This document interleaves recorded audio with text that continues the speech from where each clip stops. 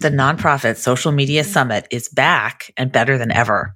This year, the summit is all virtual and coming directly to your screens on November 2nd and 3rd. Speakers include Amy Sample Ward, Afua Bruce, Lisa Mae Brunson, and of course, yours truly, and many more.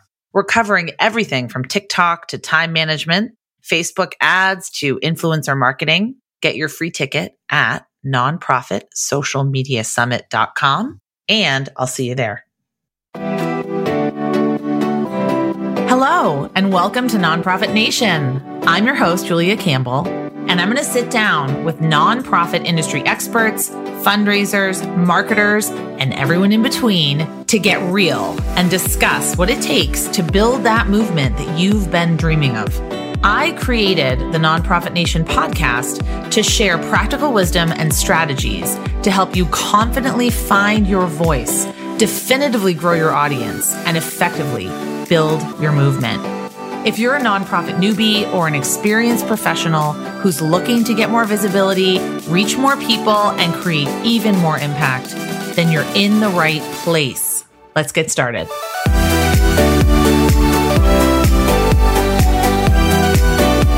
Hi, everyone. Welcome back to Nonprofit Nation. This is your host, Julia Campbell. Thrilled to be here with you today. Thanks so much for listening and tuning in. And today, I know that I always say that we have a special guest, but we actually have one of my really, really good personal friends, not just professional colleagues, Tim Cerantonio. He's here today to talk to us about what's next for small shop professional development, virtual conference experiences, and what is really going wrong with some of these in-person conference experiences that we've been having, and where do we go from here? Also a special giveaway, so make sure you listen till the end, and we're going to talk about some of the projects that we've been working on together. So Tim is an internationally renowned speaker on generosity, technology, and the trends in the social good sector. And I have to say, you have to follow Tim on LinkedIn for some really interesting insights and questions and just some really great context on some of the things that are going on in the sector. After helping various causes raise over $3 million, he then moved into providing support for thousands of nonprofits through his work at Neon One, and that is how we met. He's spoken at AFP, the International Conference Icon, the Nonprofit Technology Conference, TEDx, and holds a certificate in philanthropic psychology from the Institute for Sustainable Philanthropy. He lives in Niskayuna, and I've had the honor of being not only a guest at his house, but his incredible house in Adirondack, New York, his wonderful, it's not a cabin, it's like an absolutely gorgeous like ranch. It's beautiful, that he enjoys with his lovely wife, 3 beautiful and really sweet daughters, and 2 perfectly fine cats. Yeah.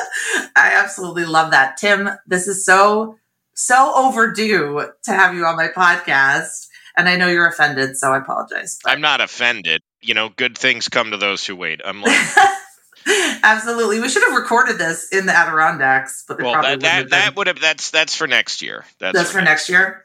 So tell me how you got into nonprofit work.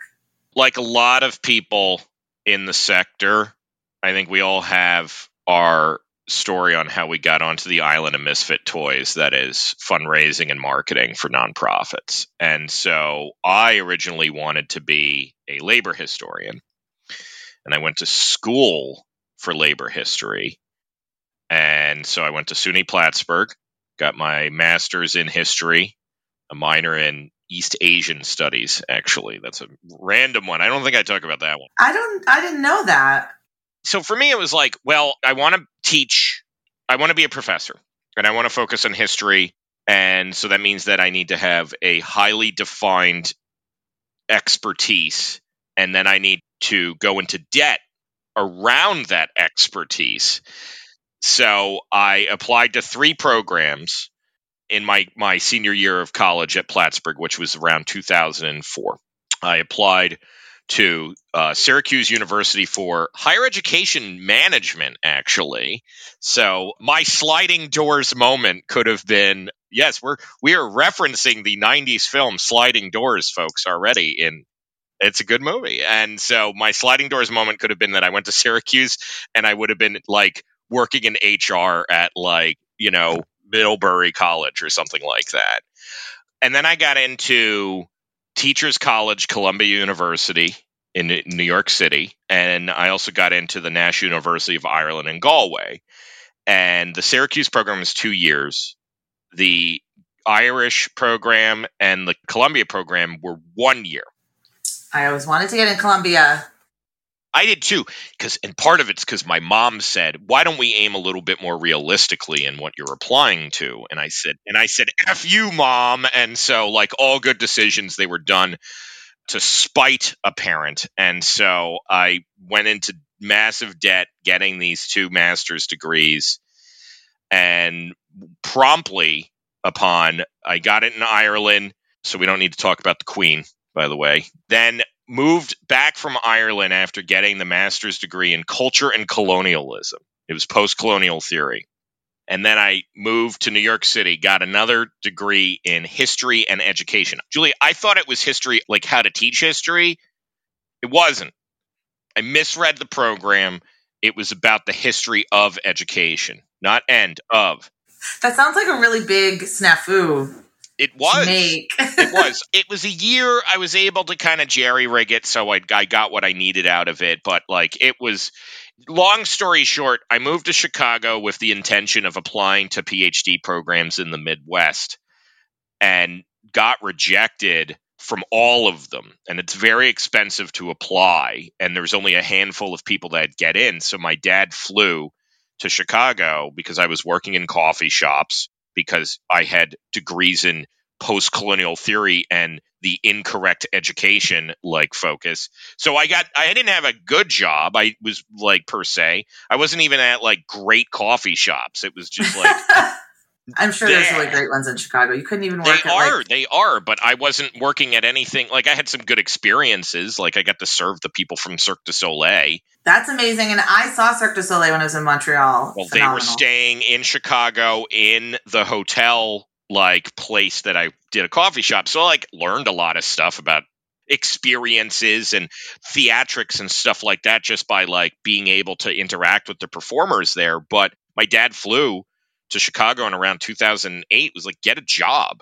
Like, you got to get a job. We're not paying for your crap anymore. So I applied for a grant writing job at a day labor center, and it was 2008. So the economy crashed. All the grant people were like, we're not giving away grants. So I had to pivot to individual fundraising. And that's where my nonprofit career started. A series of unfortunate events. Exactly. I started when I got home from the Peace Corps. I wanted to work at the African Presidential Center at Boston University, and I was willing to really do anything to work there. And they needed a grant writer and like a PR person. So I think I did like grants and PR and events. So sort of like a mishmash. And this kind of touches on the topic that we'll be touching on. And the reason I kind of labor through that experience is because when I started grant writing, and then I actually even have, I have the book right in front of me. Now, we're not doing the video stuff today, folks, so I'm going to describe the book. It's Grant Writing for Dummies. It's a well-worn copy that it was the very first nonprofit book that I ever bought. Who wrote that? Who wrote that by chance? Bev Browning. Bev Browning. That's a good point. Should look that up. And the thing is that unlike, like, my wife's an engineer, and so her career path has been generally pretty straightforward in terms of, like, she might work for different companies, different specializations, but I am going to school for the following items, and I need to achieve these certificates, and I need these continuing education credits, and this is how I'm allowed to practice. And like, she gets things every so often from Texas or California or Massachusetts, even though she's based in New York, that says I'm allowed to do work in this state because I have the following things. Fundraisers, especially the 97% of nonprofits that are under $5 million, there's CFRE, there's CNP. But like, you can get into fundraising and have a completely wackadoodle path, and then you have to kind of learn on the job. And so it's not like becoming a plumber or an engineer or all these other kind of trade things or other things where the traditional path is very laid out. It's very choose your own adventure. And so that's why education's so important, but at the same is the Wild West right now. So yeah, I mean, we'll organically get there, Julia, but like that's kind of always weighed on me of like, I remember trying to figure out how to set up websites and online donations, and I downloaded a 300-page PDF of how to set up a CRM that was free. And I'm like, I don't know what I'm doing. I have a degree in post-colonial theory. What the hell is going on? I did Benavon. Do you remember Benavon? Oh, yeah, Benavon, yeah. I don't think it was called Benavon when I did it. I think it was called the Institute of Fundraising. I don't remember. But I was looking up resources for fundraisers because people were throwing around terms like major gifts, planned giving, legacy giving, sustainer giving, and I had no idea what those terms meant or were. And when I got my first director of development job, I was, of course, responsible for everything from the annual fund to major gifts to grants to everything. So I had to really figure out on my own, like how to do it. So I completely understand. And I think that leads us into the first topic. Why is investing in professional development important for small shop, nonprofit fundraisers and marketers in particular? Well, one, it's important so you could be good at your job and feel supported in your job. And any good leadership at an organization is going to prioritize some sort of professional development. That's what my job, I eventually settled at a Catholic school in the north side of Chicago, and they invested in database training. I took every single course that Blackbaud had to offer on Razor's Edge and database management. And I actually was helping pilot the original Blackbaud Institute courses that they've evolved over time because they didn't have that.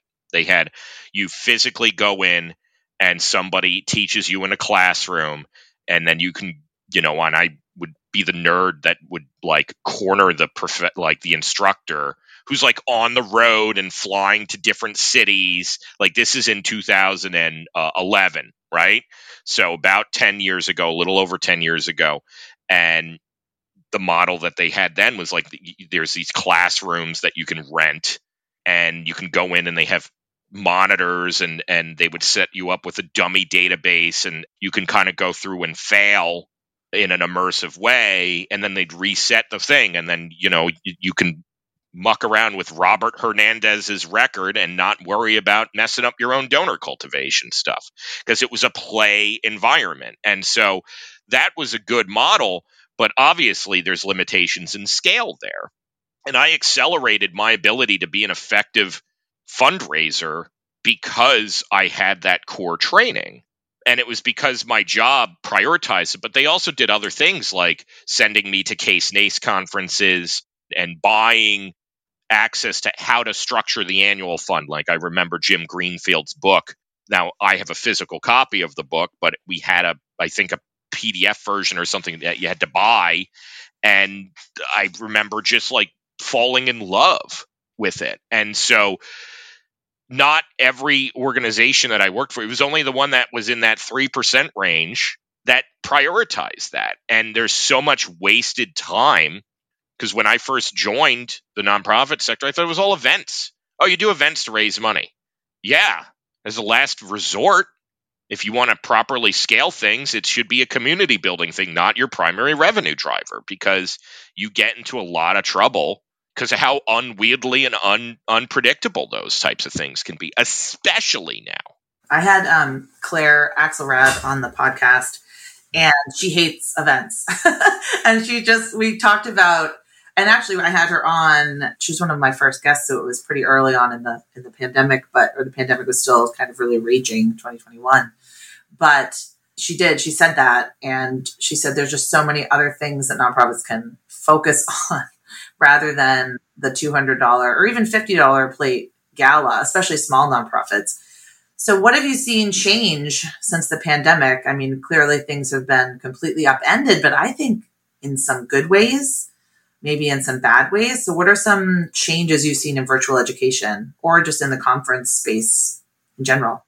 Well, so I remember back in March 2020, I flew into Columbus, Ohio to attend the summer symposium of the Giving Institute, which is who puts out the Giving USA report. And so there's a lot of consulting firms and technology companies that gather. And when I was waiting for my flight at my then favorite restaurant in, Latham, New York, right by the airport, I got the news that it was declared a pandemic by the WHO. And I was like, okay. So then I flew into Ohio and I was hearing news about that. And so the only thing that people could talk about was that. Well, I remember you were one of the last people I saw in person because we were at the peer-to-peer forum right before that, February 2020 in Austin, and that was the last conference I went to. So you managed to squeak in one more after that. One more after, well, barely, because we were all holding our breath on when AFP, Icon, and NTC would get. I remember that distinctly. And so what happened was one of the first things that we zeroed in on was this is serious if these conferences get canceled. And then those conferences got canceled. I flew back the next day. I immediately called my CEO at the time and said, I got to get the hell out of here. And he's like, do whatever you got to do. So I went back and then we locked down. And, what happened is that the digital pivot, as Taylor Shanklin was terming it at the time, started to occur. And so a few things happened. Number one, we were already on our end at Neon, already thinking about virtual experiences. Everybody thought like, wow, Neon's on their game. It's like, no, I didn't have any money. And so I didn't have a budget. And so I didn't have a budget to do one of the conferences that we wanted to do, which historically had been focused on Giving Day organizations where they would gather them in like Colorado. And it was like 70 people. And it's like, I don't know if we're going to be able to do this. Let me see what we might be able to do. And then the pandemic happened. I'm like, we're just going virtual. So that was like in April and May. So it was pretty quick that we were able to roll that out. But like in retrospect, it was less than stellar. It was really one long Zoom. I had to use GoToWebinar. And I just kept it on the entire time and begged my wife to keep the children out of the room. Oh, I remember those early days of Zoom calls with the children running in and my children running in. And it was like, we all looked like we had 1 hour of sleep. Because we did. And so what happened is that we started, I think, as a sector, and across the board, this wasn't a nonprofit thing, but I think that there was like, anytime that we put out something decent, and you and I did content, and I did content with people like Taylor Shanklin and Mark Becker from Cathexis and things like that, where every time we put out content, we'd be hitting numbers that for registration that we hadn't seen before. So one of the most popular things that we ever did, especially at the time, was when you, me, and Kat Murphy did the webinar for Giving Tuesday. But that was just a webinar, and it was pre-COVID, if I remember correctly. So that was like 1,200 people that registered for that. It was awesome. We turned it into a fun thing. You had to make it an experience, right? Like we jazzed it up. We played around with the format. And so we were kind of on the forefront, you and me, and Giving Tuesday at that type of stuff. But what we really kind of started to understand was that people are looking more they don't want to be lectured. Yes, exactly. They want something interactive, or they want something where they just want something different. The concern that I started seeing, and this is where earlier, and I know you helped promote this resource too, is the report on individual giving that we did earlier this year. I'll put it in the show notes. Well, thank you. And Donors Understanding the Future of Individual Giving was developed because I started seeing a lot of content, especially from digital firms, that was not vetted. And this is a big, important distinction of understanding education now, because Julia knows this, but if you're listening to me for the first time, I'm with a vendor and I'm like the anti-vendor guy. That's true. Because I will point out, sometimes loudly, things that I think are wrong that we all do that I don't like. Good. That's why I say follow you on Twitter and LinkedIn. Twitter, I subtweet probably a little bit more than people are. You've been like, I just put up GIFs these days. The thing is that there's a distinction that we need to make between there's proper education, and the good firms out there, be it vendors or consultants or educational institutions, understand the difference between educational content put out to properly educate and marketing shit. Mm-hmm. Branded content. So I'm in marketing. I started in sales, and I've always been someone who said, even when I got to my company 11 years ago this November, I said, I don't like how we do demonstrations. I want to change them, and I'm going to use my overpriced Columbia degree to redesign the educational experience, because God forbid I'm going to get something out of this thing. And so even when we designed our demonstration of the product, I used curriculum design principles to do it, where it wasn't, I'm going to sell you this crap. It's like, let's design it so I'm going to educate you on what this could mean for you. And that's why I think I was really good at sales, because I said, if it's not for you, then it's not for you. Like, I'm going to tell you what this does. I think it's a good fit for you based off of our conversation. Let's go. And so when you're designing education, you have to understand your audience really, really well. And the big thing that I'm worried about in today's environment is what I'm calling 3% content.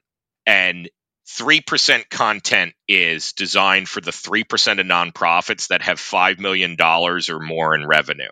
Oh, I know people are like snapping their fingers. My audience is definitely the smaller nonprofit. And here's how to spot 3% content if it's framed as every nonprofit should use this.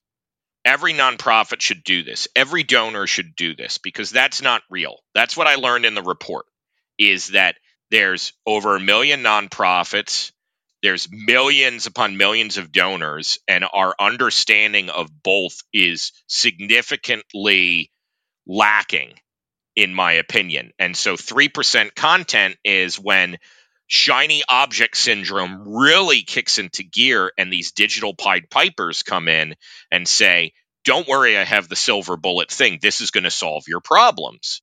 And so I started getting concerned, because the blurring of lines during the pandemic between proper education by vendors, people like Bloomerang, people like Blackbaud in many cases, and Classy, started getting blurred, where if you don't have somebody in brand that can give proper oversight to, I am not going to allow something that is not vetted to get out there, then that's what happens, where it's like case studies and small examples. Like I saw some data, good example. I'm not going to name the firm, obviously, but where it was like, using our software leads to like 77% year over year growth. And I'm like, yeah, if you start from zero, then of course you're going to see year over year growth, right? Like you can't say that digital is going to work for every nonprofit, just like you shouldn't say that only direct mail is going to work for nonprofits. It's very contextual, and people don't like hearing that. And so when you start to do the lies, damn lies statistics side of things and framing it as education, it can really be dangerous, in my opinion, to the 97%, because the 3% can experiment with shiny objects and not get fired. But the 97%, especially the 92% that are the smaller revenue organizations, and this data is directly drawn from, because I am a data guy and I cite my sources. This is National Council of Nonprofits, Nonprofit Impact Matters, and it's all it is looking at 990 data. So when I say 3%, 97%, 92%, that is hard fact from the IRS and National Council of Nonprofits, so we know. And so if you're small and you start experimenting with the shiniest digital toy that you saw a case study that worked for Charity Water or whoever, you don't have that leeway to experiment sometimes. And so there's a few things that are at play, and then I'll get off my soapbox. One, vendors need to be extraordinarily careful with this understanding. And number two, nonprofits also should have the freedom to experiment, but in the context of scale and sustainability, right? Like, it's not the whole apple cart. It's like, we're going to try this subset of our segment and see if it works. Like, we'll try texting on this group, and my board is okay seeing low return on investment. That's okay. Any sized organization can do that type of experimentation and should be. It's that a lot of the digital Pied Pipers are framing it as like, this is the thing that you should be focusing your energy on to. And that's where I get concerned. I love the digital Pied Piper. I love that analogy. So do you think that people are webinared out? I get that question a lot. Like, are people sick of webinars? Are they sick of learning online? Do they just want to get back in person? I think they're bad webinared out. Oh, I think there's terrible webinars out there. I think there's a lot of terrible webinars, and here's some things that you can kind of flag, especially is, are they stating clearly the learning outcomes? Are the learning outcomes tied to a product or a service? And so, are you interested in that product or service? If you are, great. It might be a practical case study. If you're not, then just be prepared that there might be a Trojan horse pitch in there. 20 minutes in, then suddenly it says, okay, now we're going to shift to the demo. And that's fine. Demoing products is not a bad thing. Understanding what things do is not a bad thing.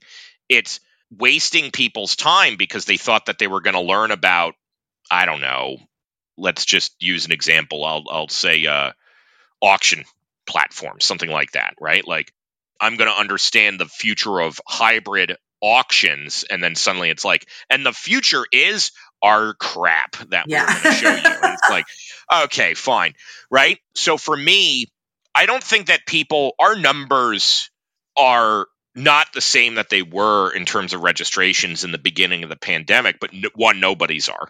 And two, I think that people are bad webinared out, but they aren't necessarily shying away from digital content by any means. I think that a lot of people, the accessibility of digital has allowed more people to learn quicker. I think the future is, I'll just say this and we can get into this because tell me about the future. Well, I don't want to go to the future. I want to talk about the projects that you're working on. Well, absolutely. And I want to keep an eye on the time for people, so we don't want to go too far over. But I'll just say this.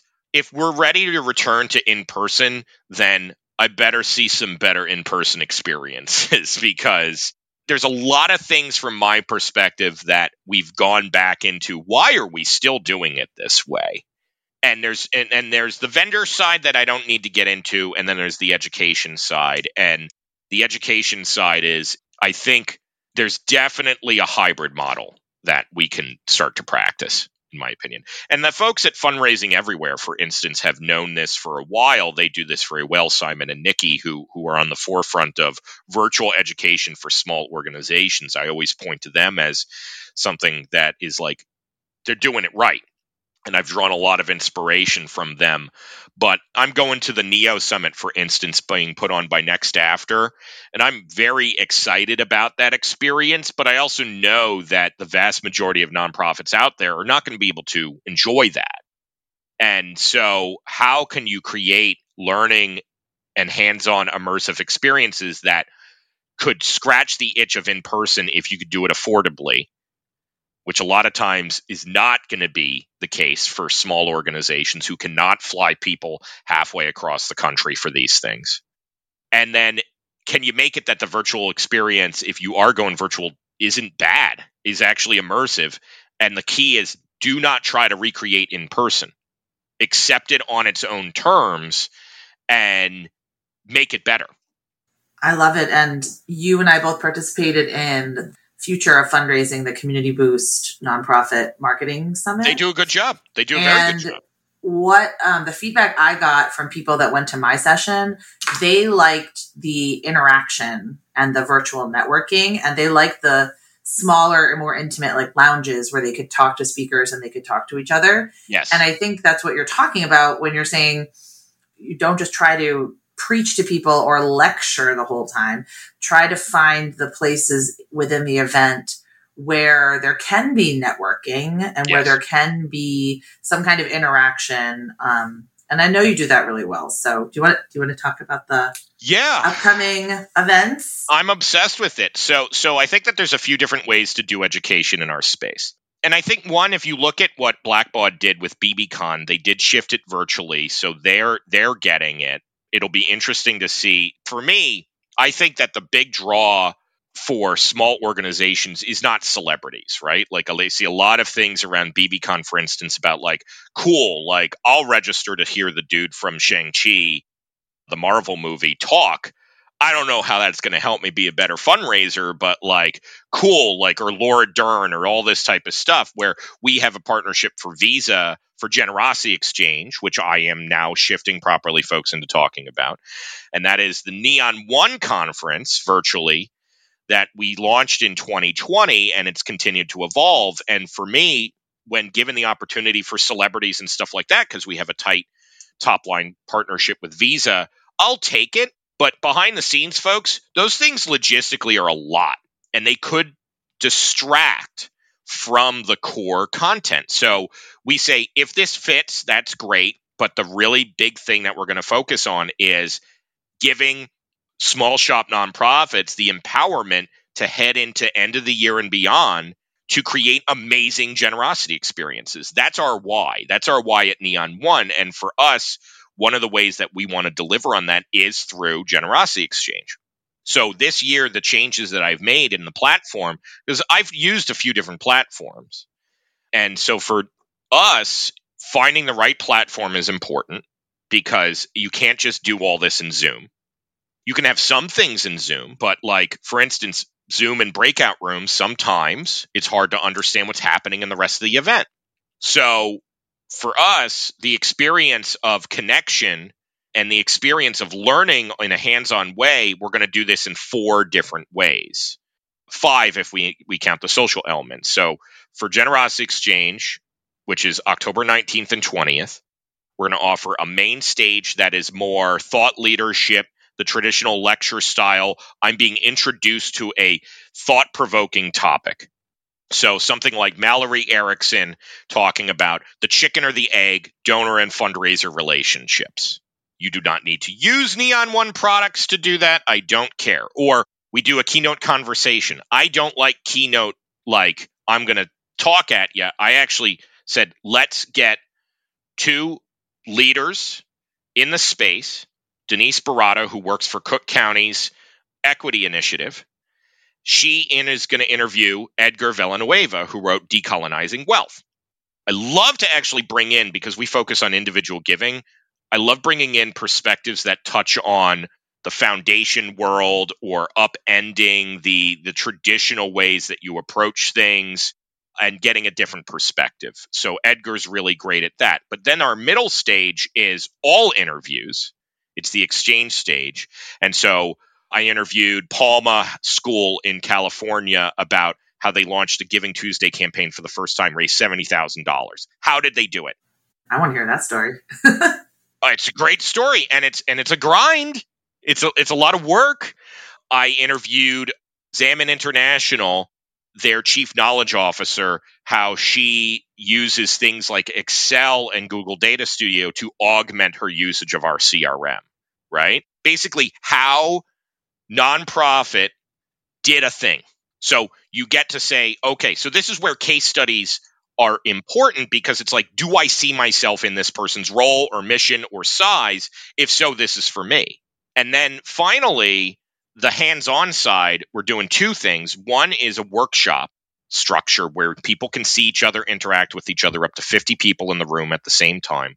But we have a dedicated facilitator on a topic, and this is where our products are really focused in on. So it's like, okay, like we have a new website product coming out. Spoiler, you heard it here first. So we're actually going to give nonprofits the ability to build full websites, kind of like, I don't want to use Squarespace or Wix. I want my own nonprofit thing alongside my CRM. How does that work? We have our product manager who's going to come in and talk about that and get And that's just so tactical, and it's not overwhelming because it's one piece of the pie. It is. What I always remember is Calvin and Hobbes' father's advice, basically, specificity is funnier. And I also think specificity is also more effective in education, where if it's for everybody, it's not for anybody.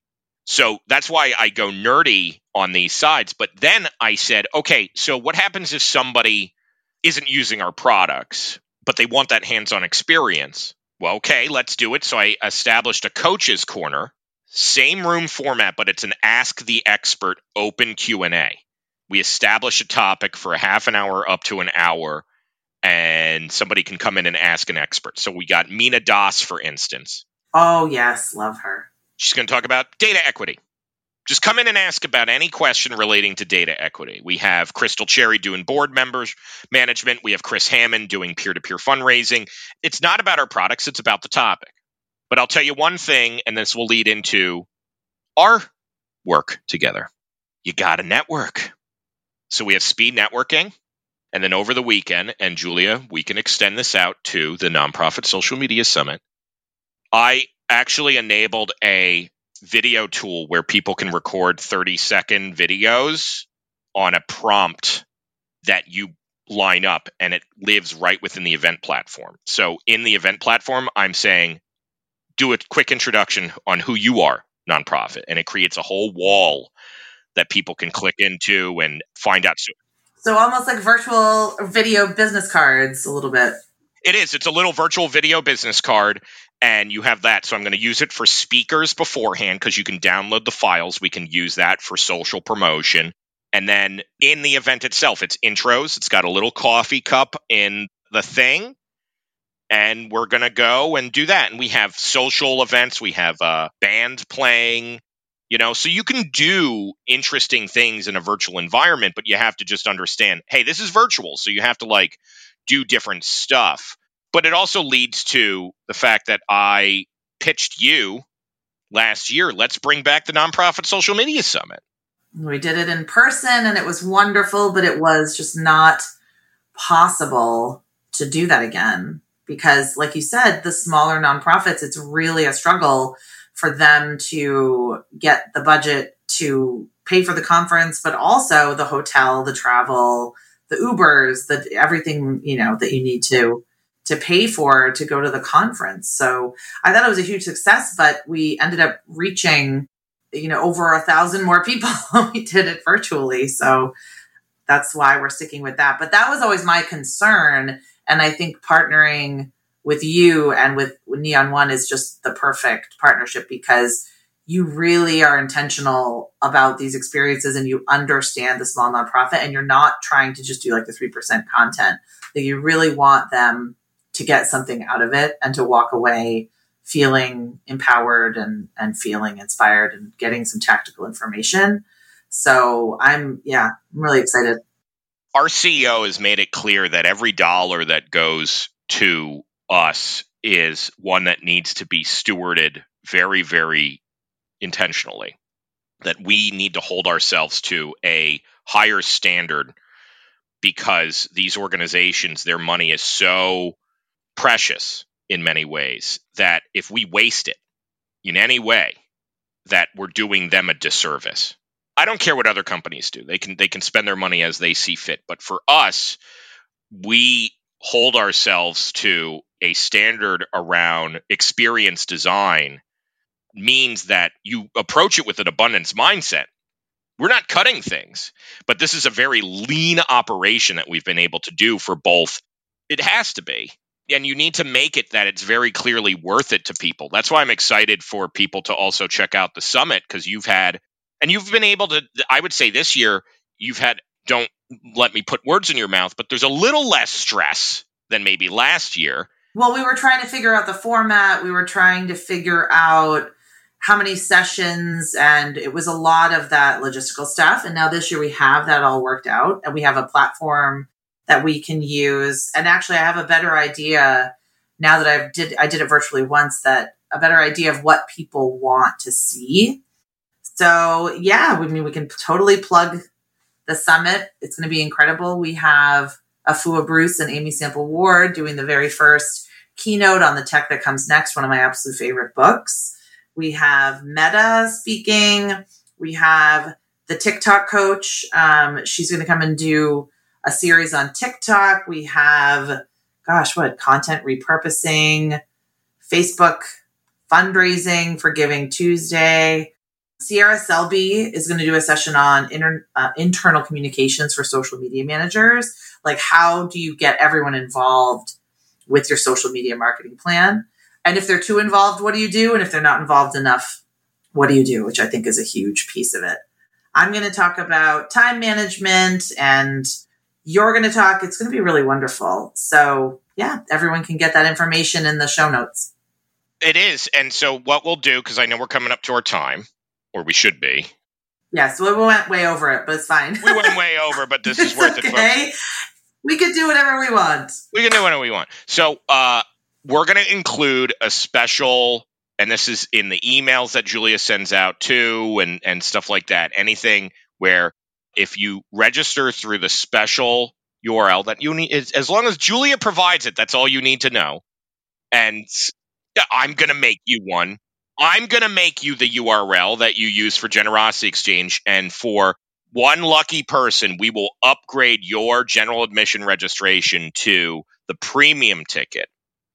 And the premium ticket will include a swag box, a special workshop, a special party, and a discount to the Nonprofit Social Media Summit's own premium ticket opportunities as well. Because we believe in affordable education. Some of it is general. Like, I believe, we're doing a free ticket, but the premium tickets are worth it, like on both sides. This is where investment into professional education matters, because we try to keep these things affordable, but to enhance the experience, right? Exactly. Because with the premium ticket, you'll get the recordings and then one, if not two, special VIP workshops with me. So I'm trying to figure that out. And both will be available in the show notes, because we better damn well have that site live by the time this airs. Oh, it definitely will be by the time this goes live. I'm ready to go. You give me the sessions, I'm ready to go. So I think the easiest thing for people to do, if you're not on my email list, you just go to jcsocialmarketing.com/subscribe, and then you can get on the list, and then you'll get all of that information. What's the URL for Generosity Exchange? We'll put it in the show notes, because I want to make sure that people register through the special one that we're giving you, because then, and you'll get that today, Julia. And so that's where, you could go to the Neon One website and find it. But if we do this one, then I know. Then we know, and then you'll be registered for the amazing giveaway. I love a good swag box. It's got a Sherpa blanket. You get a copy of Decolonizing Wealth. It's got a mug, some hot chocolate, some other goodies in there. So amazing. Well, Tim, thank you so much. I love that our podcast episode would also like a business call. It is. We got some people stuff get done, to see how the sausage is made, and I love it. I like building in public. I mean, and if anybody, and I'm serious, if anybody listening here wants to talk to me about how to plan a really good virtual experience at scale, then drop me a line, tim@neon1.com. I'm happy to help. I don't care if you work for anybody, competitor or whatever. If we elevate the experience across the sector, then the quality helps everybody. And then it starts to show. You don't have to do business that you're just mistreating people or trying to get their information to send them crappy cold calls. You can elevate it where you're educating people and driving them toward what will help them. And that's the type of business that we should be celebrating. So that's why I'm so excited to work with you, because we're forging that path forward. And I have ideas on physical, but that's another episode. That's another episode. I can't wait. Thanks so much for being here, Tim. I'm so excited. I know you're super busy, but yeah, everyone, make sure you check out the show notes. If you want to get on my email list, get on there, and I'll be sending out a lot more information about the giveaway, Generosity Exchange, and the upcoming Nonprofit Social Media Summit. So thank you. And thanks again, Tim. Thank you.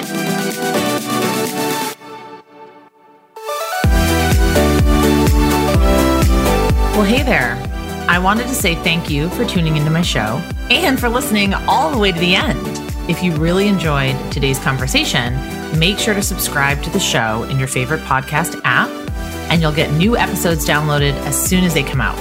I would love if you left me a rating or a review, because this tells other people that my podcast is worth listening to. And then me and my guests can reach even more earbuds and create even more impact. So that's pretty much it. I'll be back soon with a brand new episode. But until then, you can find me on Instagram at JuliaCampbell77. Keep changing the world, you nonprofit unicorn.